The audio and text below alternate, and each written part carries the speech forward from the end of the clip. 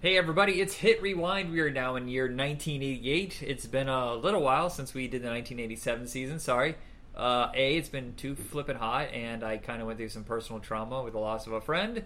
Anybody who listens to the show for a long time will know that my best friend Dave died of embolism 2 weeks ago, and he was part of our movie group. And a lot of the stuff that we're going to be covering, there's going to be memories that pop up of going to the theater with him. And instead of getting sad about it, me and my other best friend Ron was, the three amigos, three musketeers for decades. We're just going to remember the good times. And that's the best way I think you can honor somebody instead of just getting morose and broken down. You just cheer them on. So, of all those great years you had with them. Exactly. And that's all you can do. And yes, that'll be a beautiful way. Yeah, Jacob, you're cutting out. The only kind of way. Yeah. Oh, my bad. It's okay. So, of course, it's been holidays, and you had a birthday, big boy. Yes, yay! I was actually born this year. I was born in '88. Wow. Well, did you go do anything for your birthday? yeah, we did. We went out of town. We went to San Francisco and Daly City. I went to a very nice restaurant. And, just had a few drinks and spent good quality time with friends. Okay. Did you go to you usually go to a Giants game, correct? I wish. You'll get there eventually. All right. Oh, there wasn't one in town, though. There was only the A's. And, of course, with the prices, I think we could skip it. Well, while we're talking about baseball, 1988 is one of the most amazing years ever for comedies, but there are some really great dramas mixed in here, and one of my favorite of all time is Eight Men Out. The story of the 1919 White Sox, and some of them threw the game, and it fucked everything up for everybody because some people got greedy and some got lazy, and I can't believe this cast. This cast is insane for a $6 million movie. Oh, gosh, absolutely. I mean, John Cusack, Charlie Sheen, oh my gosh, Michael Rourke. Rooker? Yeah. Yeah, there's that. And who? Oh, gosh. Now I'm trying to remember. There's some names that are like that I'm blanking on right now. Yeah, John Cusack, I would say, is the main character. You basically go through this whole movie watching through his eyes. And yes, everybody has, a special point, but there are more focals. Like, Charlie Sheen was the biggest name at the time of this making, but he's really not in much of it. I would say he probably shot for a couple of days. And it's mostly just he loved baseball so much, and he probably helped get this movie made. But other actors in this is Gordon Clapp, who everybody knows probably from NYPD Blue and nothing else, sadly.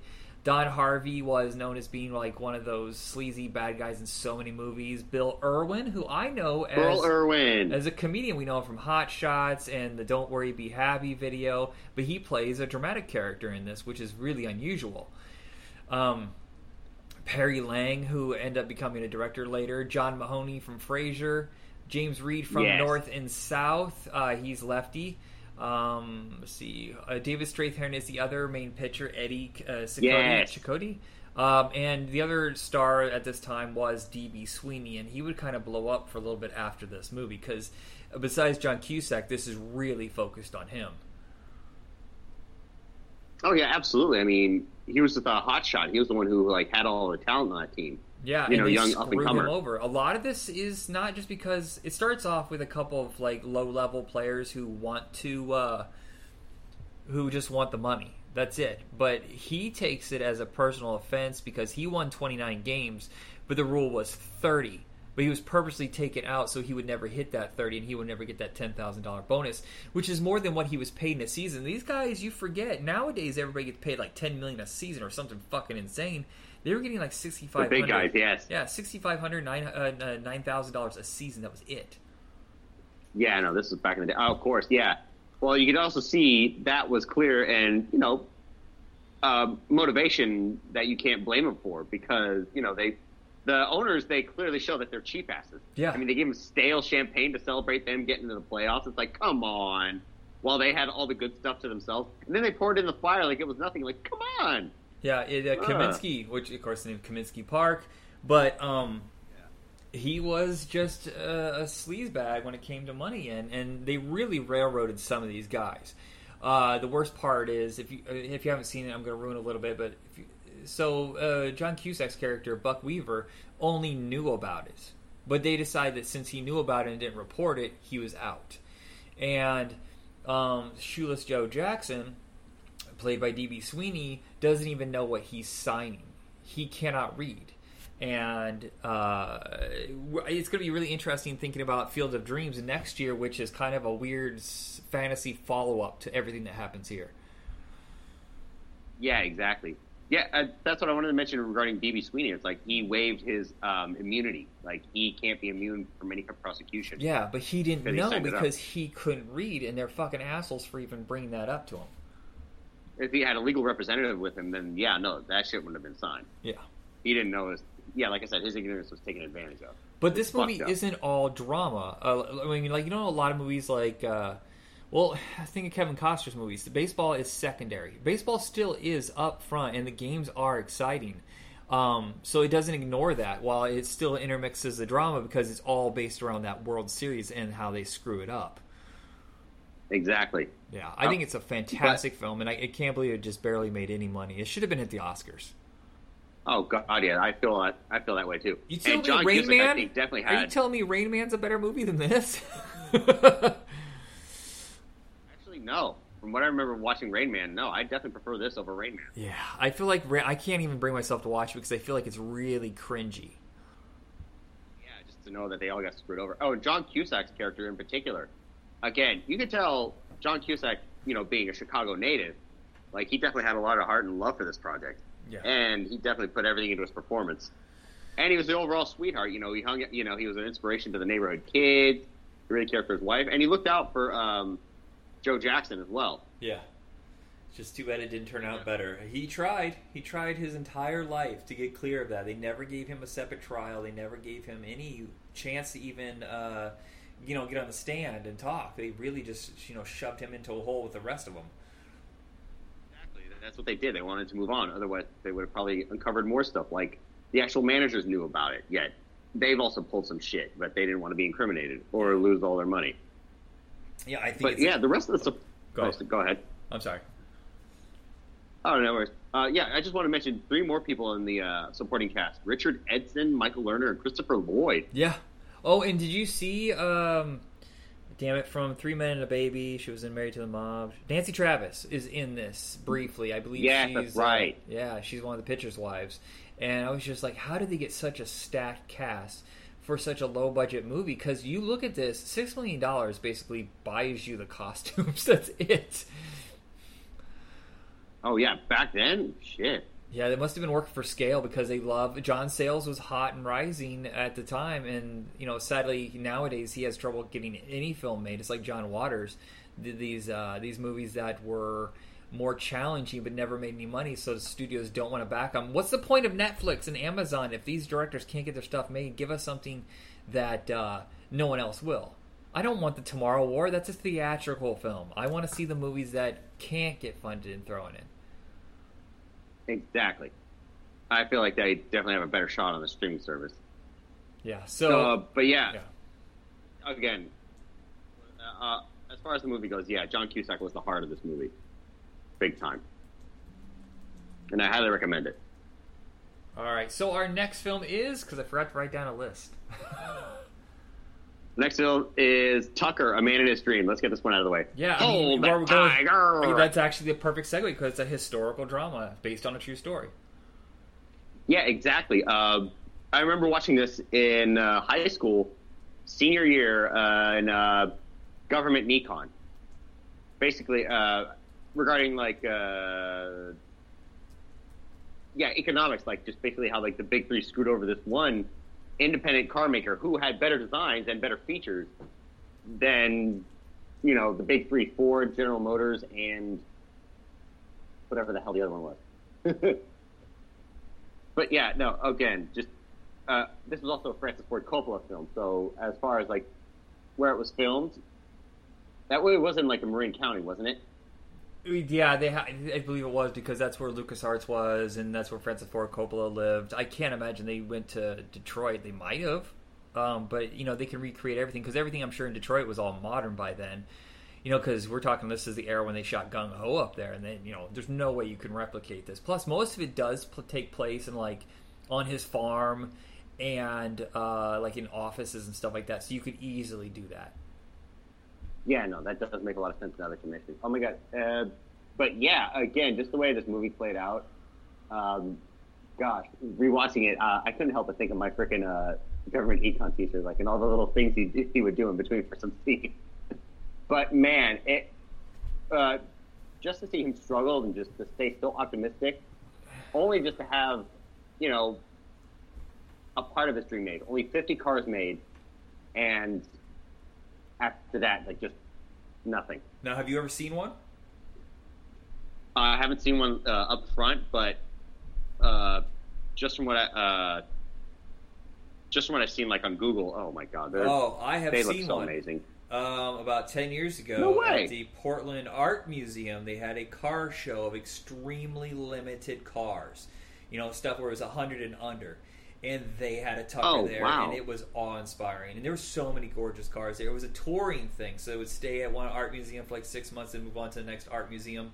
But this Tucker was unbelievably gorgeous. What's heartbreaking about this is he tried so hard, but being a guy basically on his own, being beholden to the stockholders, so they're constantly fucking with what his vision is. He's like, what's the point of this if I'm going to make a car just like everybody else? And they didn't care. They just wanted the money. They wanted to sell off a car that could compete and not be better and safer. And it just, trying to remove him from the company and demanding that, they take the rights away. Jeff Bridges gives a fiery performance. He is absolutely astounding in this movie, and I can't believe this made no money, just like 8 Men Out. What the fuck? Seriously, I never even knew that about this movie. I'm surprised it didn't make much money. Yeah, I mean, yeah, like 8 Men Out really grew on video.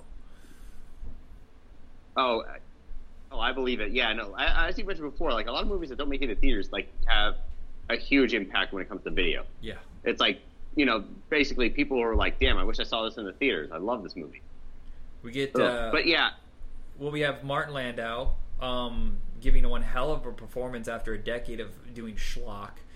We have early Christian Slater. We have early Corin Nemec, Joan Allen, Elias Koteas, who most people will know as Casey O'Neill from, right? No, Casey.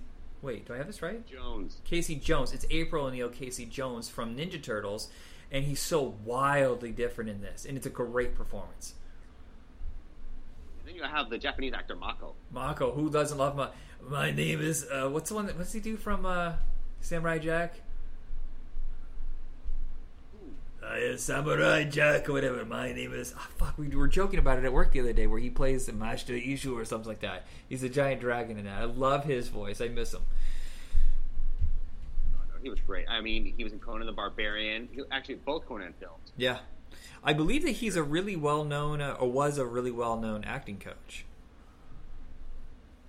Got it. I mean, I feel like he was definitely an inspiration, especially for up-and-coming, these actors themselves. And he was also in Avatar: The Last Airbender. Was he? They even they did a little tribute to him at the end of the episode. Okay, interesting. I didn't remember him being in that, but he might have been one of the the motion capture characters.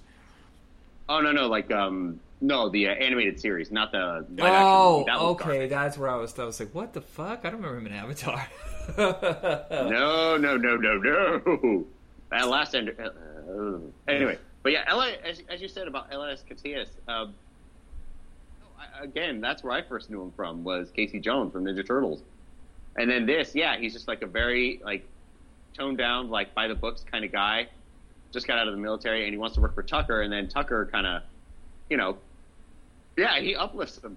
He tells him, it's you ever tell me about my design? So help me, I'll give you a raise. Yeah, he throws a curveball at you. Yeah, he challenges him, which is a surprise. It's unbelievably gorgeous movie. I cannot believe how well this is shot. Everything has this. It feels. Do you know how when you read old magazines or books and they kind of have that golden fading texture to them, that smell? That's the equivalent of this movie. It feels like an old book. and every performance in this is rock solid. They did not spare anything on this, and it's just, I'm glad it found an audience later. Yeah, Martin Landau did get like a Best Supporting Actor nomination for Did it. he? Because all I ever know about him is that he got a award nomination later he won, I think, for Ed Wood. But I'm too far away from the mic. Sorry, everybody. Yeah, but I think it was a really good performance. But if you look at his IMDb before this, it was garbage. It was a lot of terrible, terrible movies. Ooh, ouch. Yeah. But great actors always seem to find a way back, even if there is something holding them back, like attitude or drug addiction, alcoholism. I mean, look at Oliver Reed. He was almost unhireable for a decade there. Then Gladiator gave him a great final performance. Oh, absolutely, yes, man. And it was one hell of a performance as I can't remember either. I know it's terrible. We're both Prothero. Did you say Mothra? Mumra? Prothero. Prothero. Okay. All right. What is our third film? I would say our third film is Farm with Chevy Chase.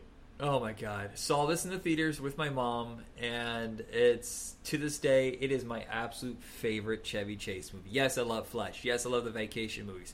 There's something just different about this, and I think it's closer to his character Clark Griswold than in Fletch, because he's still like a guy just out of his element who loses his shit all the time. You know, he's not cool and smart ass like a lot of his movies. Drunk mailman who always does that with his mail. I couldn't blame him. Yeah, like that's what he deals with that all the time, and then that's one thing that could set him off after all the other crap he has to endure. Yeah, it's a Norman Rockwell film kind of gone wrong. He thinks he's moving to the perfect, idyllic little town, and everybody there is kind of out of their mind. And everything goes wrong with the house. Dead bodies, his dog runs away, he can't write for anything, he makes enemies of everybody in town. It's not even intentional. His freaking phone even. Oh, right. It's listed as a freaking payphone. But Mr. Farmer, I know the sound of 2 coins being dropped in a jelly jar. I wasn't born yesterday.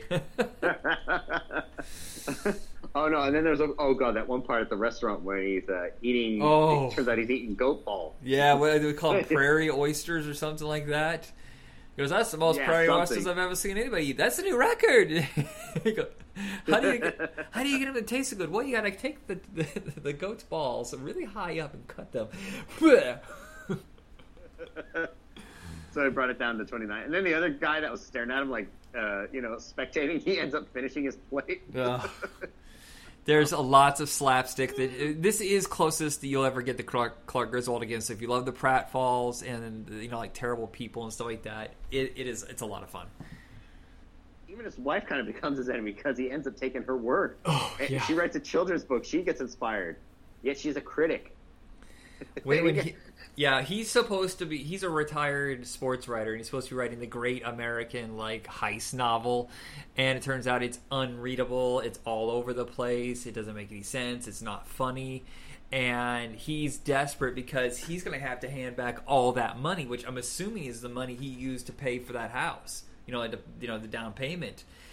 And he doesn't have it, so he steals her story, which has already been accepted at a publisher, and that's when shit goes wrong. Really, really wrong. I mean, exactly. He and his wife are going to separate. They're going to try and sell the house, and they even try to bring it.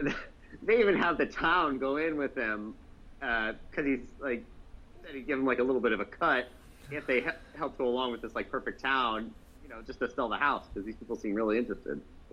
But then at the end, though, which spoiler alert, how this movie ends, it's one, they end up kind of realizing that, they still love each other. They don't sell the house.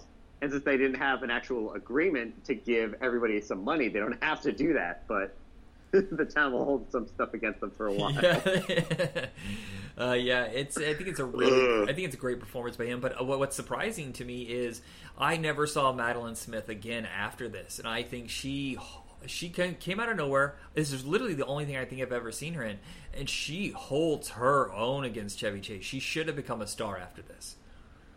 Oh God, yeah, she could definitely see. I mean, knowing Chevy Chase's antics behind the scenes, Yeah, she looked like she held her own big time. Yeah. She like put her foot down and was like, Well, no. yeah, and she's really funny. She's feisty. She's intelligent, and I just shocked that she didn't become a on every movie poster after like a really good A-list career.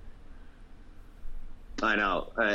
Yeah, 'cause I haven't even heard of her. I mean, I want to say she looks familiar, but then again, I'm like, God, where have I seen her? Nowhere, damn it.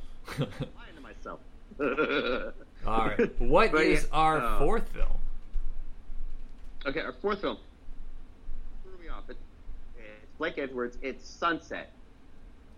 I'm expecting a bit more comedy, but no, this seemed a little more serious than usual. Yeah, I think that's the problem, is that it was sold. I remember seeing the trailers. I remember being sold as a comedy. It has lighter moments, especially in the beginning, but as the movie goes along, it gets more serious. Now, Blake Edwards is not known for comedy or anything other than comedies. I think he did one thriller, which was called Wait Until Dark, with Alan Arkin and Audrey Hepburn, where she's blind and he comes into her apartment and holds her hostage. I think he directed that one. But this one is a murder mystery in old Hollywood, set in the was it teens or early 20s? I can't remember. I would have to say early 20s, because it looked like there was sound with those movies, just from the design and the costume as well. And Wyatt Earp was still alive.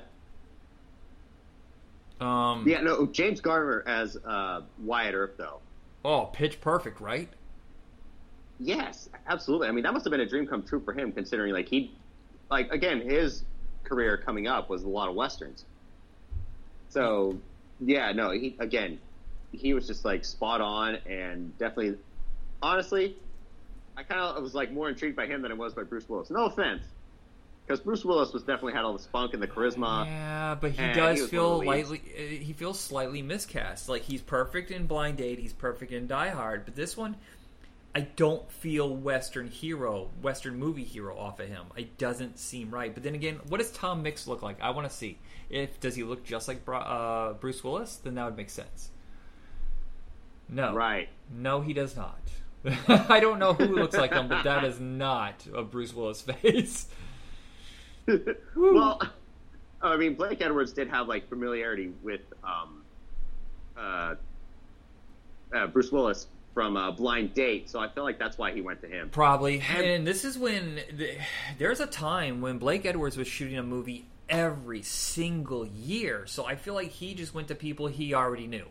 He didn't have to go do any, test screenings, any, auditions. It's like, I know him. Because he already worked with Blake Edwards, or with James Garner in a couple movies, and he had just done Victor Victoria like 5 years earlier with him, so he knew him. He knew Bruce Willis. Malcolm McDowell, I mean, he doesn't have to audition to be an asshole, a villain, or whatever. It works. Malcolm McDowell was perfect, and I knew you were going to appreciate him. He's like one of, if not your favorite actor. What, Malcolm McDowell? Are you gone? What happened? He's one of your favorite. Oh. Jacob, where'd you go? I'm scared. I'm alone. In my mind, that's where I am. The darkest part of my mind. You don't want to go there. Okay. All right. Well, no, Malcolm McDowell's fine. He's not one of my favorite actors, but he is always good when he's a villain. Other stuff, he does a lot of low-budget garbage that I don't really care about. But, no, I probably wouldn't even consider him my top 25, but I do enjoy when he does pop up. Oh, absolutely. This one I say oh, gosh, yeah, he was just so Weasley, and I just wanted to smack him in the face. He played it off so well. Yeah, it's a murder mystery set in old Hollywood where Wyatt Earp comes to the set of a Tom Mix movie, and it's a what if. If they had been able to solve a mystery together. It's just kind of a fun fantasy tale. Absolutely. And I overall did enjoy it. Even, what's her name? Marielle Hemingway. Oh, right. I forgot. Even the part... Yeah, she was like the owner and provider of that like speakeasy where... Oh, yeah, that's right. Alcohol was prohibited. Prohibition. Oh, okay, yeah. Was the 20s. All right. What is our next film? Again, I could definitely watch this movie again. Okay, our next film is Tom Hanks' classic. I think it's definitely something to watch on the holidays. Big. Yeah, this is the only one I forgot to watch. You were watching it this morning, and I was like, oh shit, I forgot to watch it, but I owned it, so I've seen it like 100 million times. So here's my biggest memory of this movie, though. We rented it at my grandmother's house, and she had to leave because she was so stressed out. Everything stressed her out. She never watched TV. She never watched movies. But the scene where he's now, his older self, and he's in his mom's house, and she's freaking out. She's like, "Nope, can't take it. Gotta go."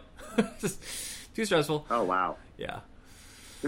Oh god. Honestly, there is some like good awkwardness, comedy to it, to this movie. I mean, of course, a 10-year-old, makes a wish and becomes an adult, and yeah, just the way it all plays out. Tom Hanks, though, my God, it was so believable. It's like you'd think he was an actual 10-year-old in an adult's body. Yeah, this changed his career. From him. His first Oscar nomination. This is what starts steering him into A-list projects and more dramatic stuff instead of just the silly, goofy stuff we had seen before. Because, he's coming off Money Pit and Dragnet and stuff like that. So after this, he does Punchline, Turner and Hooch, Joe versus the Volcano. It's just there from there on out, he starts changing up genres. Exactly, yeah. And then Philadelphia was another big hit for him. And again, leading up to his other Oscar-winning film, Forrest Gump. Which we're going to revisit, and I'm telling you, everybody hates that movie now. They make fun of it nonstop. I still say it's a good movie. And I was running. So Big is part of that cycle of body swap movies, but it did it differently, and it is the best of the bunch. The first one was like Father Like Son, then vice versa. 18 Again and Dream a Little Dream. And most of them was a young person and an old person switch bodies. It's just the Freaky Friday formula. Whereas Big changes its modus operandi, where he just disappears into, well, not disappears, he literally, does he grow? Does he like transform like the Hulk? I can't remember. Because his body isn't left behind, so he just magically becomes his older self, but with his, 13-year-old brain. Exactly. And knowing this, his best friend, he has to coerce his best friend into helping him because, again, he's an adult and he scares the shit out of him. And he scares the shit out of his mom in that house too. Yeah, Jared Rushton, that was the kid's name. I remember him. He was around for a little while there. He was in Honey, I Shrunk the Kids and Pet Sematary 2 and a couple other things. But then he kind of just disappeared. Just like I haven't seen David Moscow either in forever. Yeah, no, I mean, gosh, when they make a lot, being a kid actor, I don't know, it's like they could just happily retire and just live off that and do whatever they want, which quite a few of them have done. Heck, even Ralph Macchio, after the success of Karate Kid and a couple projects here and there, he just very family oriented. Yeah. Ow. I hurt my elbow. Sorry, everybody. So this is also the breakout for Elizabeth Perkins, John Lovitz. I think this is he's been in a couple movies before this, but this is when everybody's like, hey, he should be in other things as a strong support. Robert Loggia. All of a sudden, Robert Loggia, everybody knows who he is, even though he'd been around forever. We have John Hurd. I'm trying to remember Mercedes Rule. I think this is where she kind of broke out, and then she did Married to the Mob later this summer. It really is. And Penny Marshall all of a sudden goes from just a beginner director to, hey, everybody pay attention to Penny Marshall. Whatever she's going to make next is going to be amazing. Yeah, no, this is, I mean, again, with all its, as you mentioned, all the Oscar nominations and all the charm that ensues throughout this movie, it's God, yeah, no, it has. She definitely. Oh gosh, what's the right word I'm looking for? It'll come back to me later. Yeah, she lined up all the pieces, though. That's what she needed, and that's what this movie needed. And I love the fact that, besides the fact that it's a great cast and it's a good story, I still have that dream of working for a toy company, deciding what they carry, and living in a really big apartment filled with toys. Well, I don't know, with all that space, it's gosh, there's so much you could do with it. So, right. Yeah, I could play hockey. Might as well. Shit. I will say, Robert Loggia, I think this is the sweetest role he's ever played. Yeah, he's usually a feisty, mean guy, Yeah, a hard-ass, tough, disciplinary kind of person. Right. That piano sequence, though, come on. That's a star-making moment. Yeah, absolutely. I mean, that's unforgettable. Hell, there's even a little tribute to that in the movie The Night Before with Joseph Gordon-Levitt. Of course, with their own little twist on it. But yeah. Traditional thing to do now. Go into FAO Schwartz and play on the big piano, if it's still there. All right, what is our fifth film? Okay, our fifth. I think we're on number 6. What? No. Really? Okay, let's go. Yeah, we discussed 8 Men Out, Tucker, Funny Farm, Sunset, Big. How do I do this Last but every single time? I'm sorry. you're like King Arthur from Monty Python and the Holy Grail. 1, 2, 5, 3, 7, 3. I'm just a ridiculous human being, I swear. Go ahead. Yeah, no, this was, oh god, this is an absolute treasure. I grew up with this film. Again, it came out the year I was born. I was only a baby when it came out. Ron Howard classic, Willow. You are the baby in this movie. That's the truth. Yeah, they cast me as a girl. Screw it. You had the hair. That's all they needed. Exactly. It's like, gosh, it's like, And from then on, I was very comfortable wearing women's clothing and hanging around in bars. Another little Monty Python nod. Okay, but yeah, overall, this movie, being by George Lucas and a Lucasfilm production as well. Again, when Ron Howard and George Lucas get together, it's absolute magic. I mean, them having familiarity, working together on, American Graffiti. Right. Like, there's already chemistry there. And I'm sure Ron this Howard movie, knows what to do with the picture. I'm almost certain this movie got him solo later. Oh, God, I wouldn't doubt it. I mean, his sister, shit. It's like they practically grew up around each other. Again,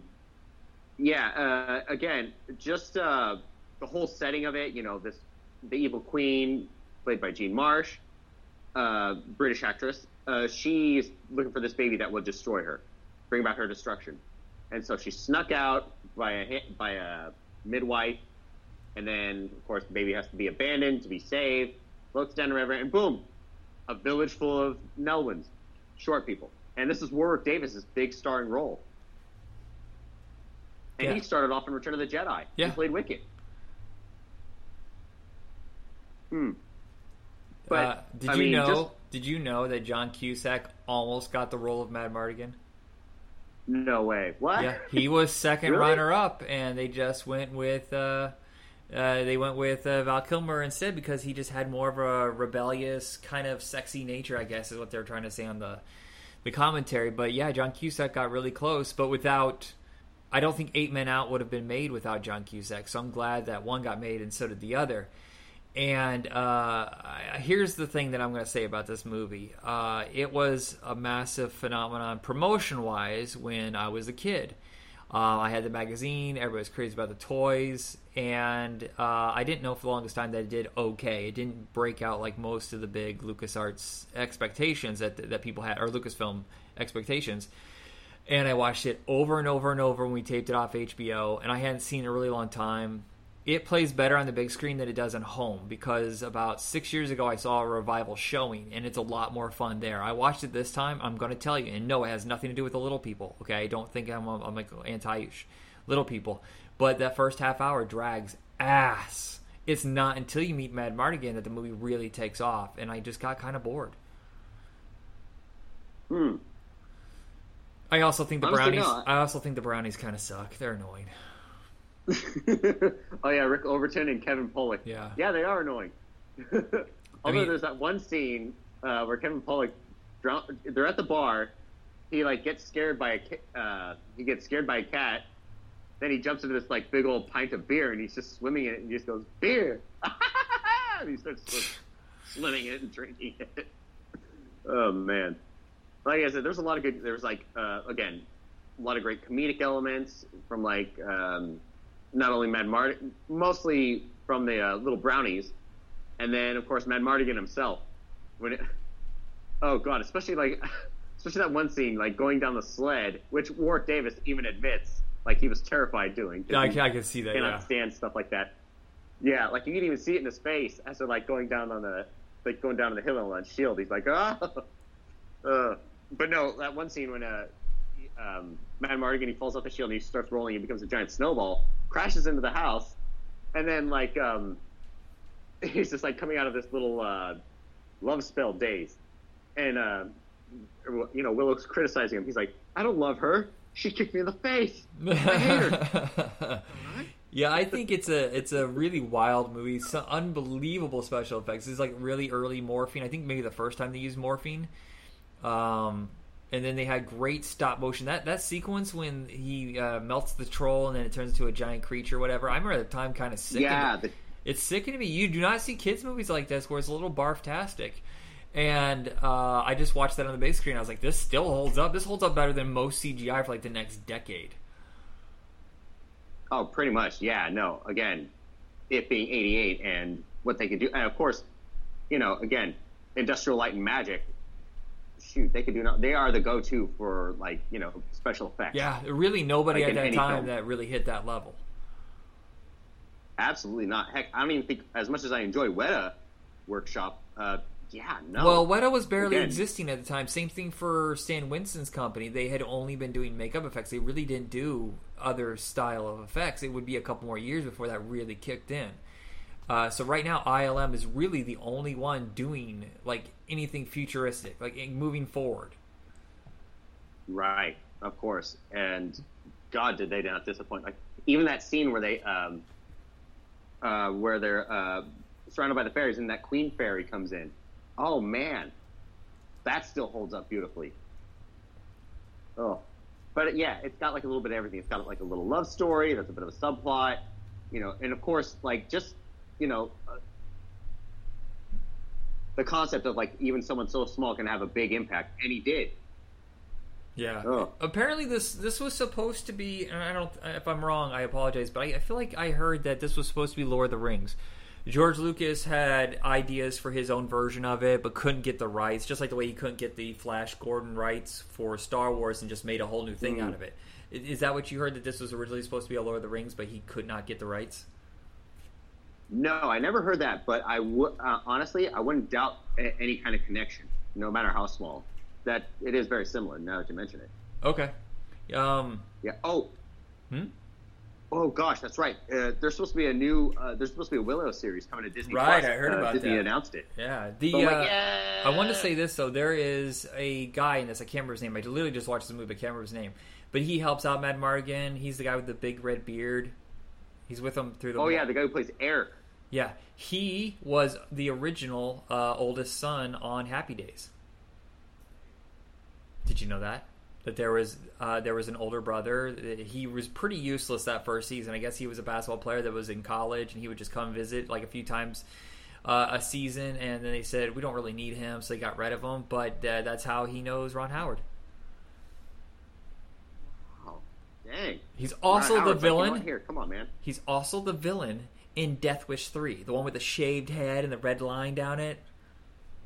Oh wow! Dang, I haven't watched Death Wish 3 in a long time. I'll have to look into it. Seriously, he's a really good actor. Gavin O'Hurley, I think is his name. Hurley. I really enjoyed his performance in this. I think it's a fun. And Joanne Whaley Kilmer is great in this, and she became kind of a name for a while after this. I think until she decided that she wanted to retire and just be a parent. That and that's when this is how she and Val Kilmer met, and they were married for at least 10 years. Yeah, I think so. And their kid is a really good actor. I've seen him. Jack Kilmer, I think his name is. Also, someone else I want to mention in this. Billy Barty. Oh, yes. Thank you. Just as you were saying that, I was like, who am I missing here? Billy Barty. Yeah, this is, I love him in this. Well, I love him in everything.